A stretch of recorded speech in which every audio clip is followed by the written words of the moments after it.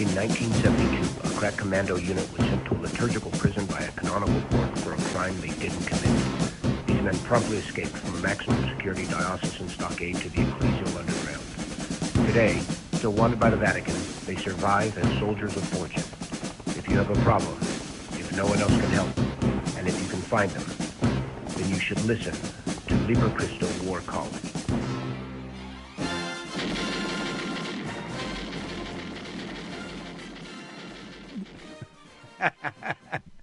Welcome to Wednesday War College. Never gets old. But you know what? The A-team never gets old, right?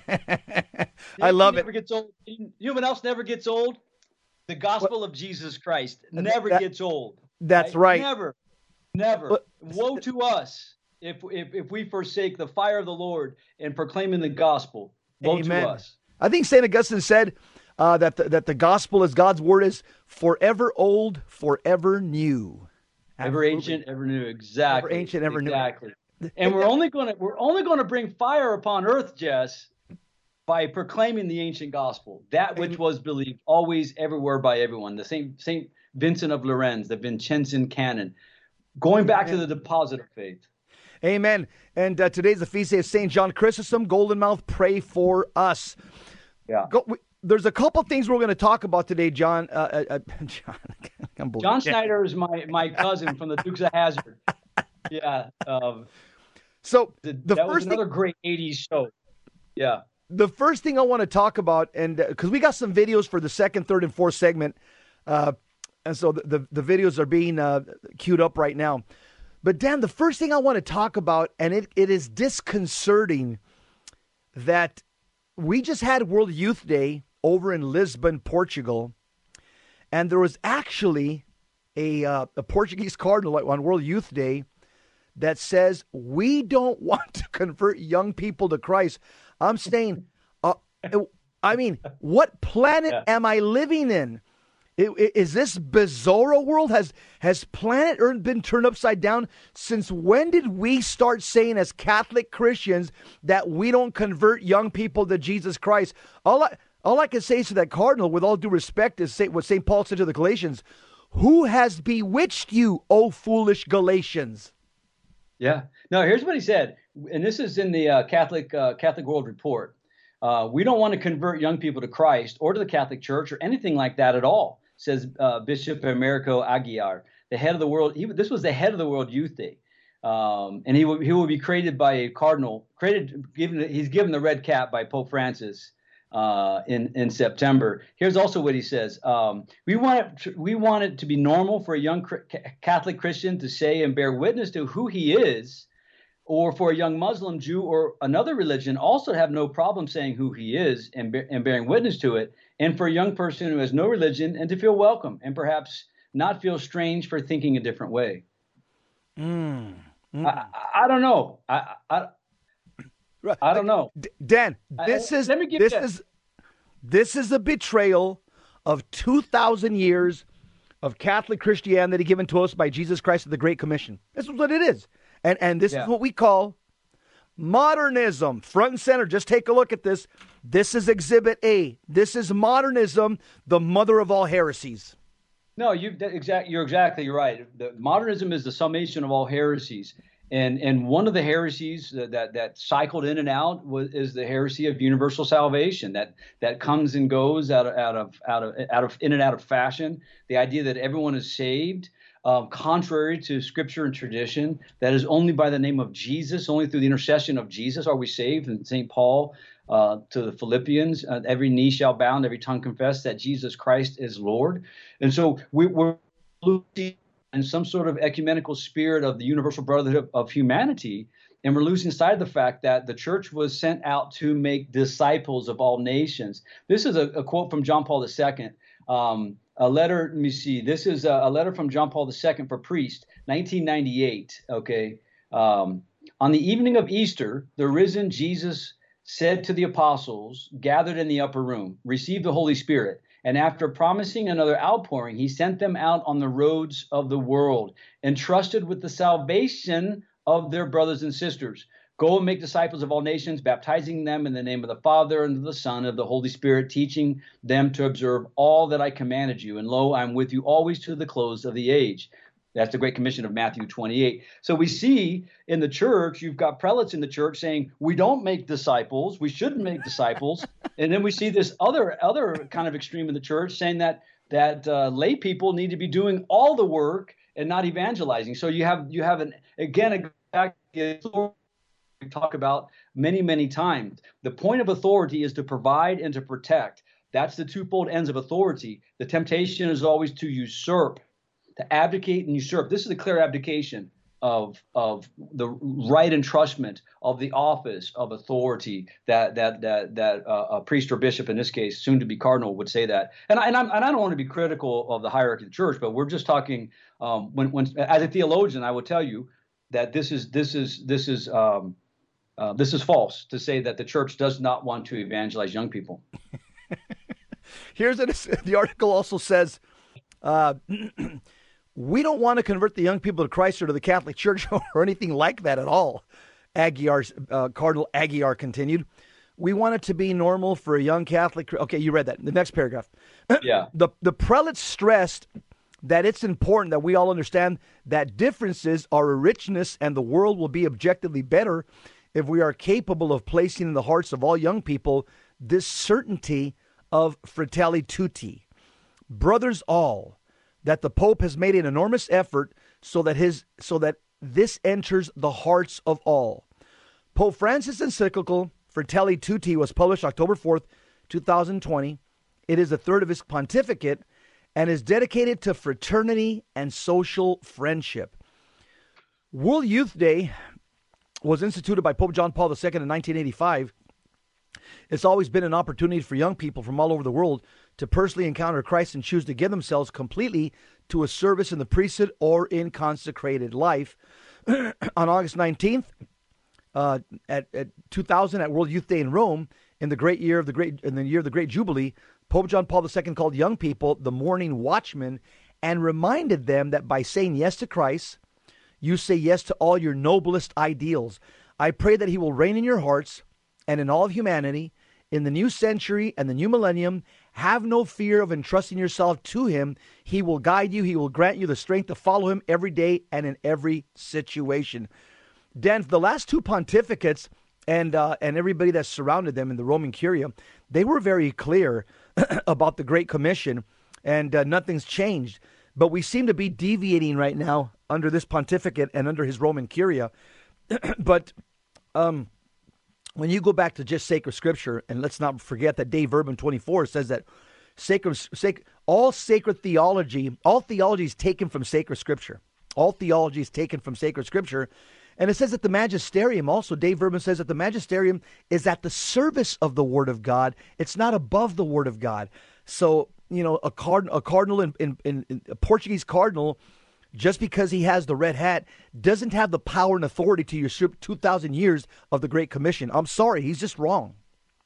Yeah, no, the hierarchy that Christ has entrusted to the magisterium to safeguard and to hand down faithfully to each generation. This is the language of the Dei Verbum, the Second Vatican Council, the Word of God.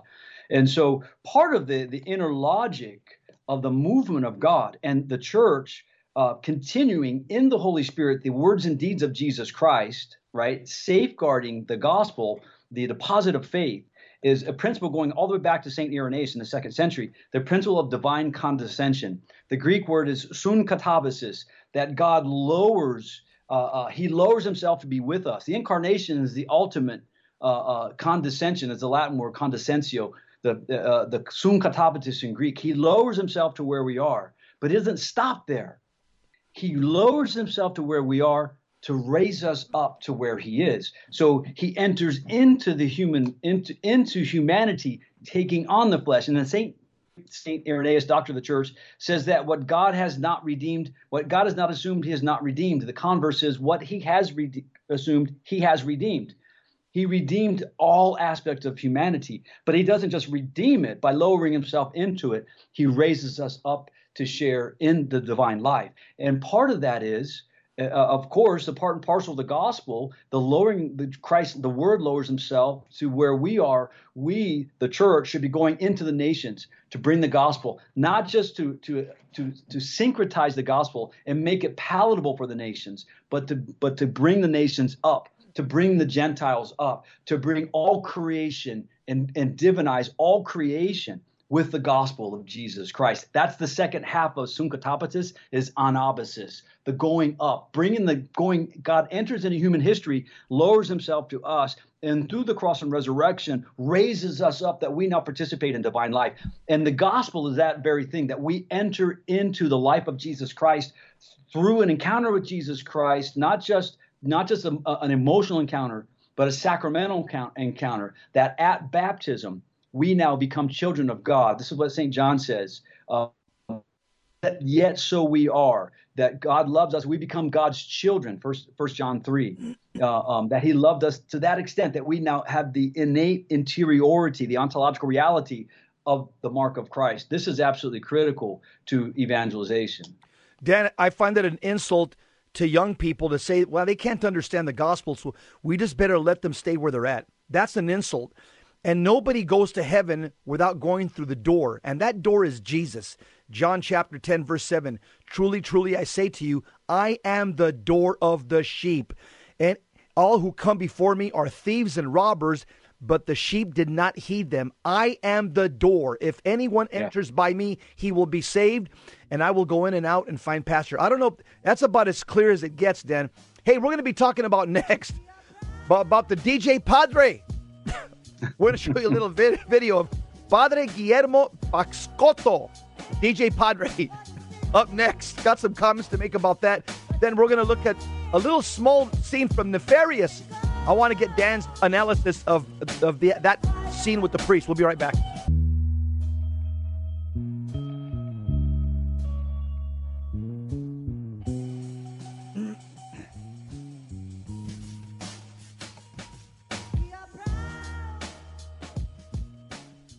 Wednesday War College, two-man car, Jess Romero, Dr. Dan Schneider.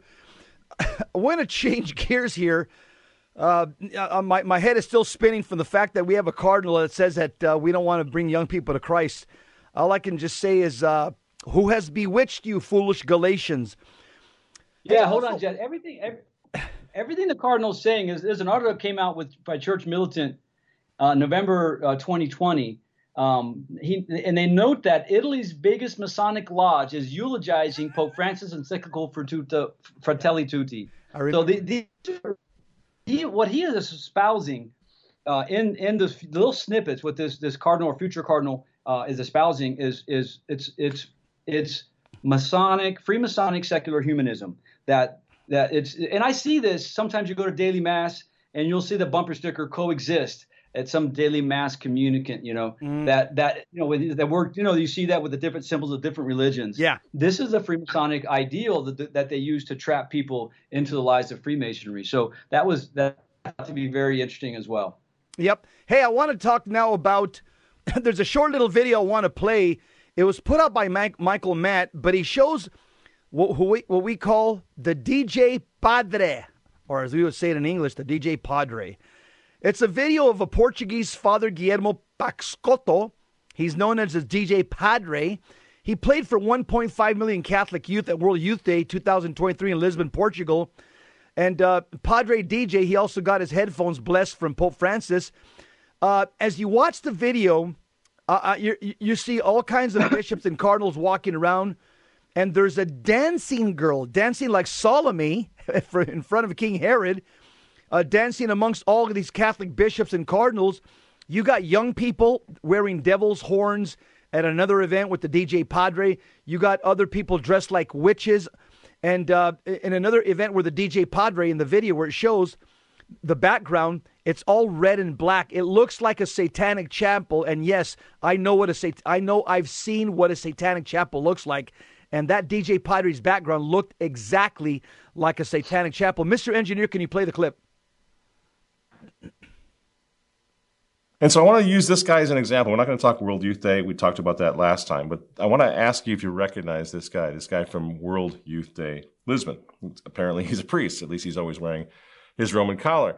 Now, he became an overnight sensation. What is he called? Padre DJ? Cool. Yeah, Padre DJ. Super cool. Overnight sensation during COVID, during the lockdown, because Francis had him to the Vatican and blessed his headphones, right? This Padre DJ.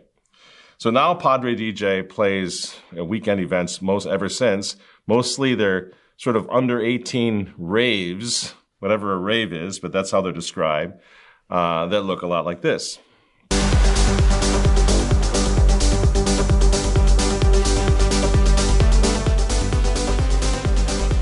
So that's what he does on the weekends. This is what Padre DJ did, you'll remember, at World Youth Day. We'll play just a couple seconds of this.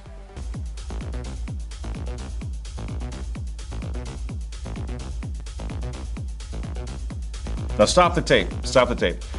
Keeping in mind now. Keeping in mind. This should be, because I know when you're an older guy and you're talking about this stuff, the temptation is just dismiss him. He doesn't get it. He doesn't understand what's going on here. You know, this is what the kids like or whatever. But I think objectively speaking, we can see the problem here.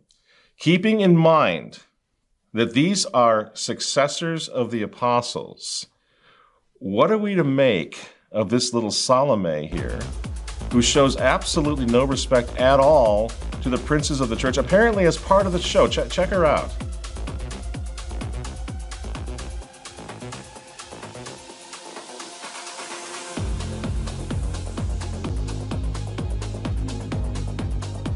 Salome's dancing right before Mass.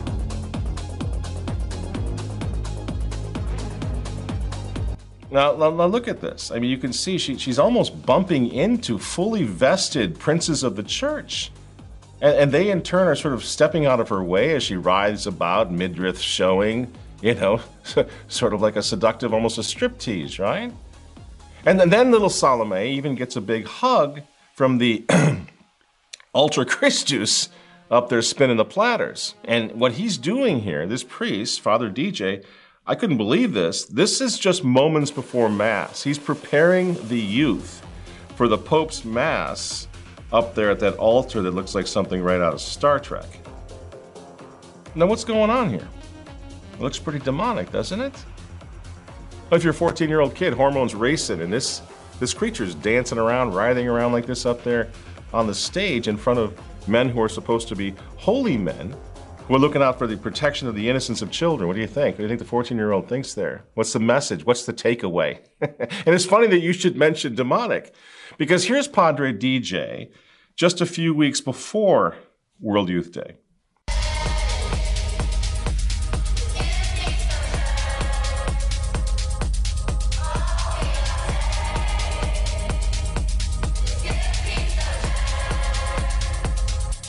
Now, you see the devil's horns, people dressed as witches, pagan symbolism, black and red occult imagery. If my 12-year-old were at this thing, I would be absolutely terrified. And yet this guy gets a golden invite from the Vatican to be at World Youth Day with the full blessing and approval of the Pope. Does that look Catholic to you at all? And does anything about this look Christian? Would you really want your children involved with a priest that's doing this? No. So why does Pope Francis have no problem with this? Dan, I'm looking at you. You almost fell off your chair. I was hoping the camera wasn't on me. I'm sorry it was. Dan, here's my take. There's a scene in Scent of a Woman where I forget the actor's name. He's playing a blind man, Vietnam veteran, crusty old guy. And he says, if I were half the man I was 10 years ago, I'd take a flamethrower to this place. And that someone needs to take a flamethrower to that. That is absolutely diabolic and unbelievable. Unbelievable. I don't know what to say. I mean, one thing, like, look, my dad would have an adjective when he would talk about certain priests back in the 70s and 80s. And the adjective in the blue collar Gran Torino adjective was goofy, right? Now, there is the first section was just goofy. Yeah. This section is just evil. And as right. somebody that works with the diabolic, and you as well, that you and I both work with cases, and we've worked with cases. There's no separating the symbolism of red horns, witches' hats, scantily clad teenagers, and that music. Now, there's no way you can put a Roman collar on it, but it's lipstick on a pig. There's just no separating out the occult symbolism of it. And this is actually sacred performance. What's taking place is sacred performance. Paganism has always embedded itself and expressed itself through sacred dance. They've always told the ancestral stories through sacred dance in various forms. This is exactly what it does. This is why we don't do sacred dance, right? This is why we should. Every time I hear this at a parish, I hear the Lord of the dance. I want to rend my garments, because this is not what we do as Catholics. Jesus didn't dance on the cross and then dance into eternity. He did not. He suffered and died on the cross. We need to reclaim the language of evangelization, the language of theology, and the language of the church. Otherwise, anything goes. As you see, anything goes. At this point, if the overarching principle is don't evangelize, and we want to be relevant, well, Satanism is very popular and relevant now, especially among women, young women. Dan, how can anybody collect their thoughts and ease their passions, calm their passions and appetites right before Mass with that type of music? That type of music is meant to trigger you sexually. Exactly. It's got the thump, thump, thump, thump. There's a reason for that music. You've got a bunch of young teenagers whose hormones are raging, and you're playing that before Holy Mass. Are you kidding me? Exactly. If the church is actually correct in the Council of Trent, if that council is at all a binding council, the Council of Trent said that the Holy Mass is a unbloody, sacred representation of Calvary. Can you imagine a techno concert taking place at the foot of the cross? Can you imagine joking, clapping? Pope Benedict, when the Spirit of the Liturgy, he wrote as Cardinal Ratzinger, he says, whenever you hear clapping at Mass, we've realized, he said, you realize that man, not God, has become the center of our worship. And this is Pope Ratzinger. And he says that when you hear that, too often our liturgies, it becomes a dance about the golden calf in the festival of self-affirmation. You want to look at that again, that Michael Matt, who's a good man, look what he put out, and when he just that video from the pre-mass prior to the mass at World Youth Day. This is a dance about the golden calf. That's an apis ritualistic type dance, just as a golden calf. And the festival is self-affirmation. Look at us. We are church. We are special. We are special. We are a fraternal community of brotherhoods, and we are respectful of all creatures. And this is. Don't get me started. Don't get me started. At the very least, I agree with everything you said, obviously, but at the very least, it's sacrilege, because it's a misuse of his consecrated hands. He's spinning records, secular records that trigger sexual passions with consecrated hands. At a bare minimum, it's sacrilege, or it may even be just full-blown diabolic. Well, and it's liturgical. Everything that a priest's hands are anointed and they're sacred. The demon sees this. I've seen it multiple times, again and again in session. The imposition of a priest's hands upon an afflicted person is powerful. It recognizes that. So the priest's hands are sacred. When a priest dies, I was actually present at the final anointing and the death of my former pastor. And a younger priest went to give him the and he put his hands out, because every Friday he anoints lay people and they put their hands out, and he puts his hands out, and the younger priest took his hands and he turned them upside down. He says, "No, Father, your hands are already anointed. You are a priest of." And he anointed the back of his hands, which is a custom among priests when they're anointed the back of their hands, because those hands are sacred. My hands are not sacred, right? Your hands are not sacred. So the priest's hands are sacred, and everything those priestly hands do have a liturgical effect, have a liturgical symbolic import. When people come up to me, Dan, after conferences, Jesse, that was a great talk. Jesse, can you pray for me? Can you lay hands on me? And I just tell them exactly what you said. I said, I'll pray for you, but my hands aren't consecrated. I can't lay hands on you. They go, what? I said, yeah, I said, these hands spent over 20 years putting handcuffs on people and 10 years punching people in the face. My hands aren't sacred. I said, but I'll yeah. My same thing. My hands had every single finger on every single hand had something on the cyclic and the collective that controlled something: armaments, rockets, bullets. Not to mention how many times I've blood from these hands. These are not sacred hands. A priest's hands are sacred. Yeah. We have to return to that dignity of the priesthood. Up next, we're going to talk about Nefarious and his encounter with a Catholic priest in the movie. I want to get your take. Stick around. We'll be right back. Don't go anywhere.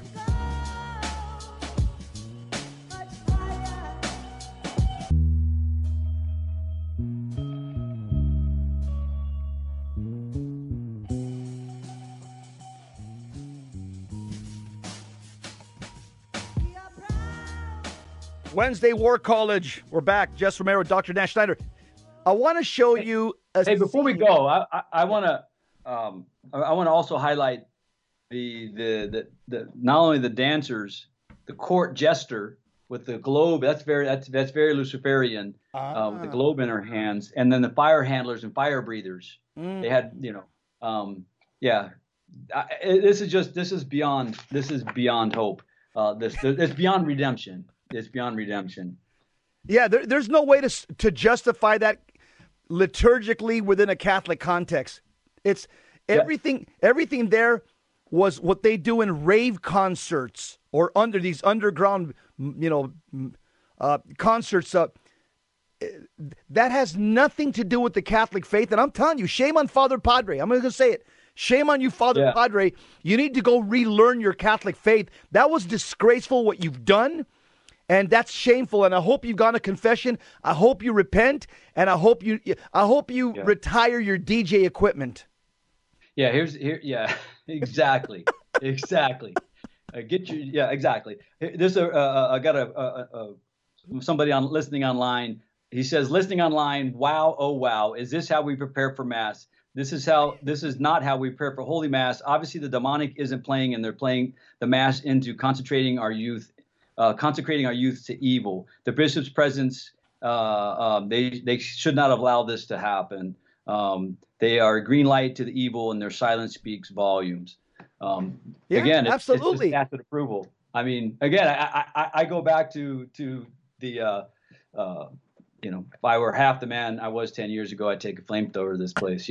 I mean, sense of a woman. So yeah, so we have to again understand the dignity of the office of. We're losing that.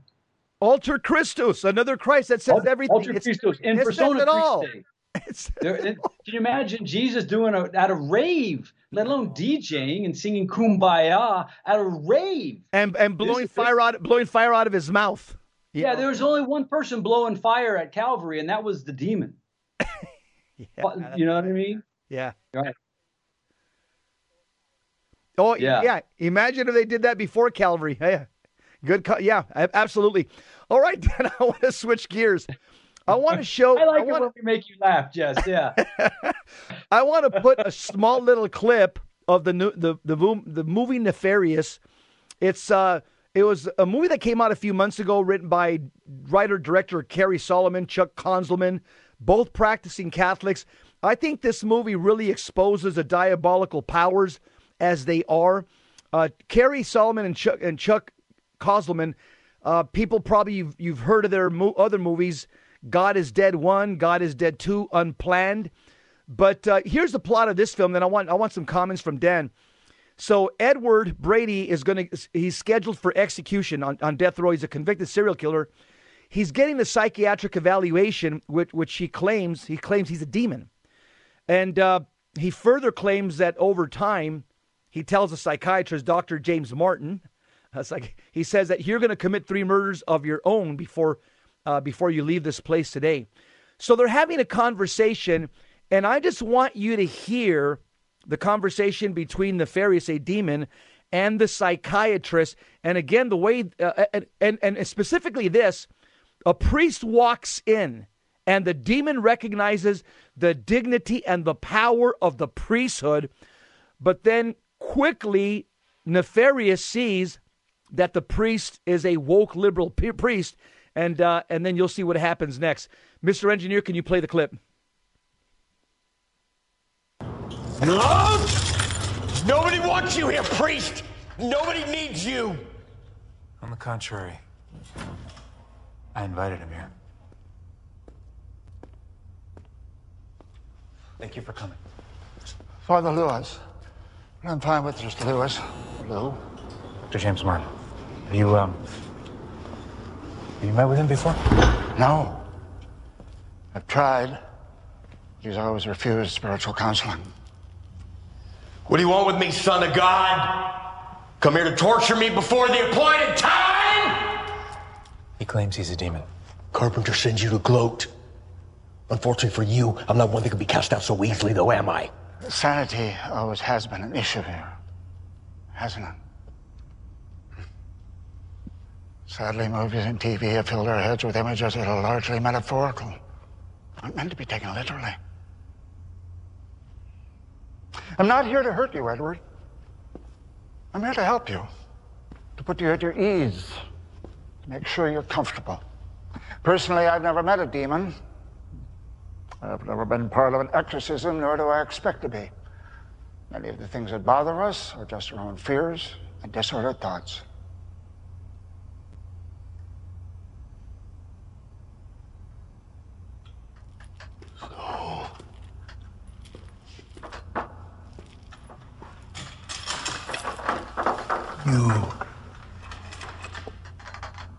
You don't consider demonic possession to be a possibility? Our understanding has evolved beyond that.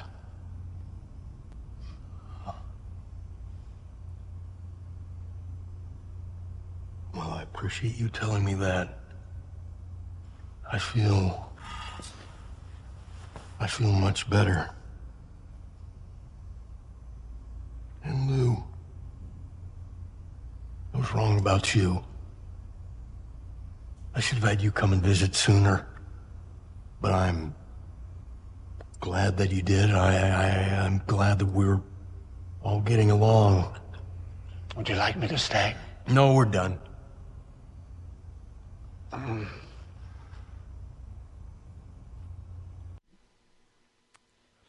Wow.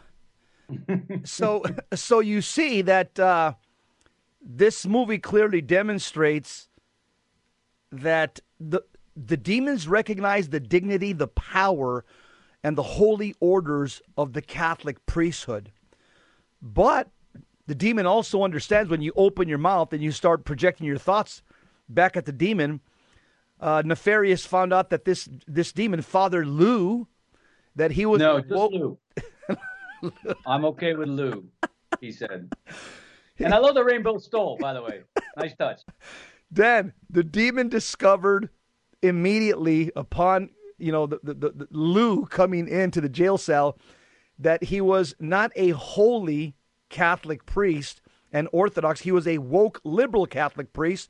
And this conversation, to me, it shows that woke liberal Catholic priests, whether they know it or not, they're actually agents of Satan. Yeah, I think I think the scene is very telling. It's very telling. It's an artistic display, representation of what we see working in the ministry of exorcism, particularly the way seeing the way the demon sees the Catholic priest. He recognizes here that the priest was no threat, and when a priest is compromised, specifically the mortal sin, he's no longer a threat to the enemy, because he's been compromised. I've seen that as well, and so have you. So, yep. But what he sees is what most Catholics don't see. We tend to judge by what we see on the outside. This is from Saint Ambrose, from one of his treatises on the mysteries. A catechesis for the rite of baptism. 2 quotes I want to do here. He's talking about catechumens coming into baptized. He says, "Do not consider the merits of the individual, but the office of the priest. Officia sacerdotum, the office of priesthood. If you do look at merits, consider the merits of Peter and also Paul in the same way you consider the merits of Elijah, They have handed down to us the sacrament which they received from the Lord Jesus. And in reference to Elijah, he later says he's going to bring down fire from heaven, right? Like Elijah. In another area, he says, you must judge him, meaning the priest, not by his appearance, but office. Non specie tibi aestimentandus sed munere, the munus, the office of priesthood. You must judge him by his office. Remember what he handed on to you, weigh his value, and acknowledge his standing. Through that you entered baptism, he says, to confront your enemy, for you intended to renounce him to his face. You turn to the east, for one who renounces the devil turns towards Christ and fixes his gaze. But look at the office, his appearance. And the demon in this scene saw the priest and saw the office and immediately was threatened. And only when the priest revealed that he doesn't believe in the devil, it's a metaphor, which it's in itself is heresy, because the church in the Catechism very clearly states that we believe in a personified evil, meaning the devil is a person, not just a metaphor for the evil that exists within us. We haven't evolved beyond that understanding. Certain theologians and priests and academics may have evolved beyond that, but the enemy hasn't evolved beyond that, and he takes advantage of that mentality. Yeah, Terry. Unbelievable. Terry, John, Jess, my name is Dan Snyder. Nice to meet you. I know it's the first time I've been on the show. I'm calling you everything but Dan today. Hey, I've been called a lot worse, man. So I'll take Terry. I'll take John Schneider. Yeah. Dan, here's what's funny is that, well, it's not funny, but the top Jesuit in the world, I think his father, I can look it up. I think father's, I'll look it up right now. It's about 3 or 4 years ago. He actually gave an interview and said that that the devil's a myth. Yeah, I remember that. The top Jesuit in the world said the devil is a myth about 4 years ago. And obviously a lot of the theologians came and corrected him fraternally. But Dan, I think in this scene, this is a classic case of, in this nefarious, it shows the psychological war that the demon wages against the human mind, and it also shows the vast superiority, in my opinion, of the demonic intellect as compared to humans. Absolutely. I think what the genius of the show, and I hadn't watched it just because sometimes I get tired of thinking about it, writing about it, reading about it, talking about it. So I like to just be regular sometimes and not watch this stuff. But I had to watch it because I'm going to be interviewed this week on it on a podcast. And also in 3 weeks when you and I are going to be in Austin, Texas for the Fullness of Truth conference, the actor that plays, I think, they're trying to line it up. The actor that plays Nefari is going to be there. So we're going to do a Q&A with him. That's right. Hey, we'll stick around. We'll be right back. We're going to be talking about laying on of hands. Don't go anywhere.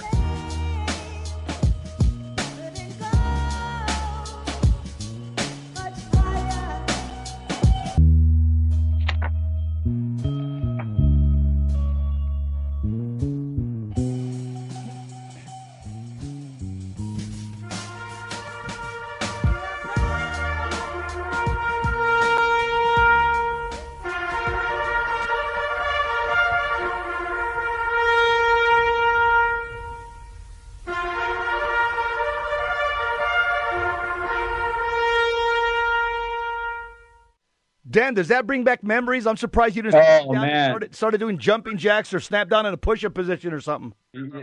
Early in the morning, you can feel the crisp in the air. You got a shine in your boots, your gig line straight. Everything's looking good. And next thing you know, you're on the ground doing push-ups, getting those muscles good and strong, ready for combat. Here's the way you stay strong in combat. Let me read this before we go to the next segment. Okay. This is from St. Alphonsus Liguori, The Glories of Mary. Okay. Once a soul, we're living. We used to have octaves in the old calendar. We've lost all those, unfortunately.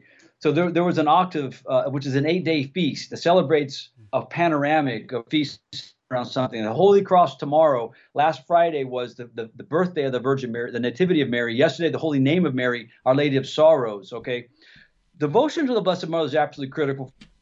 Devotion to Mary, the Montfort consecration is absolutely critical for everyone. I have to just bring you this message from my sponsor, which is consecrate yourself to her, okay? But this is another doctor of the church. This is a doctor of the church, St. Alphonsus Liguori. Once a soul loses devotion to Mary, there's nothing left but the darkness of which the Holy Spirit speaks. You bring darkness in his night. then all the beasts of the forest roam about. Divine light no longer shines in the soul. It is night, and the soul becomes the haunt of devils of every sin. Woe to those, says St. Anselm, who despise the light of the sun, who despise the devotion to Mary. St. Francis Borgia used to fear for the perseverance of those in whom he found no devotion to Mary. He warned the novice master to keep an eye on such unfortunate novices, talking about seminarians. It happened that every one of those eventually lost his vocation and left the order. So devotion to the Blessed, especially for our priests. I encourage all our priests that are listening, and I know we have priests that listen to this podcast. We encourage you in your beautiful highest vocation to be another alter Christus, to really double down on your devotion to the Blessed Mother. Amen. Okay. I'm a joker. Do you believe in the Virgin Mary? Sir, no, sir! Private joker. I don't believe I heard you correctly. Sir, the private said no, sir! Why, you little maggot! You make me want to vomit! You communist heathen, you had best sound off that you love the Virgin Mary, or I'm going to stomp your guts out. Now, you do love the Virgin Mary, don't you? Dan, can you imagine? Can you imagine if that would happen today in all four branches of the service? Oh no, they would. I love that though. That's fantastic. Thank you, Rich, for bringing that up. That's exactly right. If I could say it in if you could hear my nice language of saying it, but that expresses the way that I would really truly like to express it, especially to those who show no devotion to the Holy Virgin Mary. I agree. And Dan, you've told me many times that people that are typically possessed, one of the defects that you'll find in a possessed person is they'll have a Marian defect. In other words, they'll deny one or maybe all the dogmas of Mary. They have a deficient understanding of the Mother of God. Of course, obviously, people get possessed through sin, but they also hold through heresy. And that's one of the common things that people see in exorcism teams is the possessed person holds on to a Marian heresy. Isn't that correct? Absolutely. That's why she is a 12-star general from Revelation chapter 12, which crowned with 12 stars. The holy name of Mary, just the name of, there's a feast we just celebrated yesterday, or an optional holy name of Mary, that the sound cracks. St. Bridget says when the name of Mary is proclaimed, it strikes like lightning upon the earth, invoking her intercession, invoking her holy name. Absolutely critical for spiritual combat today. I can't emphasize that enough. Consecrating yourself, your goods, your temporal goods, your family to the Holy Virgin Mary. Well, I this morning I projected that holy name 53 times before the show in my rosary. So, amen. I laid down cover fire before the show. Absolutely. Dan, I want to put a short little clip. It's a Protestant minister by the name of Derek Prince. He's well known in Protestantism. I don't know him very well, but people have told me about him. He's apparently a Protestant deliverance minister. And what's interesting here is Derek Prince is going to warn Protestants about laying on of hands over unknown people. Mr. Engineer, can you play the clip? Now, I've got to deal, hopefully briefly, with dangers and safeguards, and I have only a few moments. Two dangers which are mentioned. First of all, endorsing someone who is unworthy. Because when you do that and they make a mess, you're partly responsible for the mess they make. The second is what I call spiritual contamination. You may lay hands on somebody to pray for deliverance from an evil spirit, but you have to know how to protect yourself, because it can be a two-way transaction. Either you can impart the Spirit of God, or that spirit can affect you, the evil spirit. And I remember an occasion when a group of us, still in the army, laid hands on a man who was suffering from severe depression. We didn't really have the leading of the Lord, we just did it. You know what happened? We all got attacked by depression. We hadn't protected ourselves. So when you lay hands on somebody, you need protection. This is how, with prayer and humility. Be directed by the Holy Spirit. As many as are led by the Spirit of God, they are the sons of God. Be protected by the blood of Jesus. Know how to keep yourself under the blood of Jesus. And bear in mind that Jesus said to his disciples, I give you authority over all the power of the enemy, and nothing shall by any means hurt you. Amen. Well, there's two errors that jump out from Derek Prince. He said that, when you lay hands on somebody, you do so by the power of the blood of Jesus. That's only half the equation. When you lay hands on somebody, you have to follow what the church has revealed through patriarchal authority in the Old and New Testament and in tradition. And you have to make sure you have the requisite authority when you do so. It's a patriarchal posture, so it's just not enough to claim, I'm covered by the blood of Jesus and start laying hands. But he did admit, Dan, about cross-contamination. So at least he talks about what we would call demonic transference. He says that he warns Catholics about laying hands because there could be cross-contamination. And again, just the problem with Protestants in general, Dan, is they have a collapsed understanding of the sacerdotal priesthood. Since they don't understand or reject the sacerdotal priesthood, and they'll say every baptized person is a priest with a small p, and therefore every baptized person can lay hands on anybody, anytime, just call upon the blood of Jesus.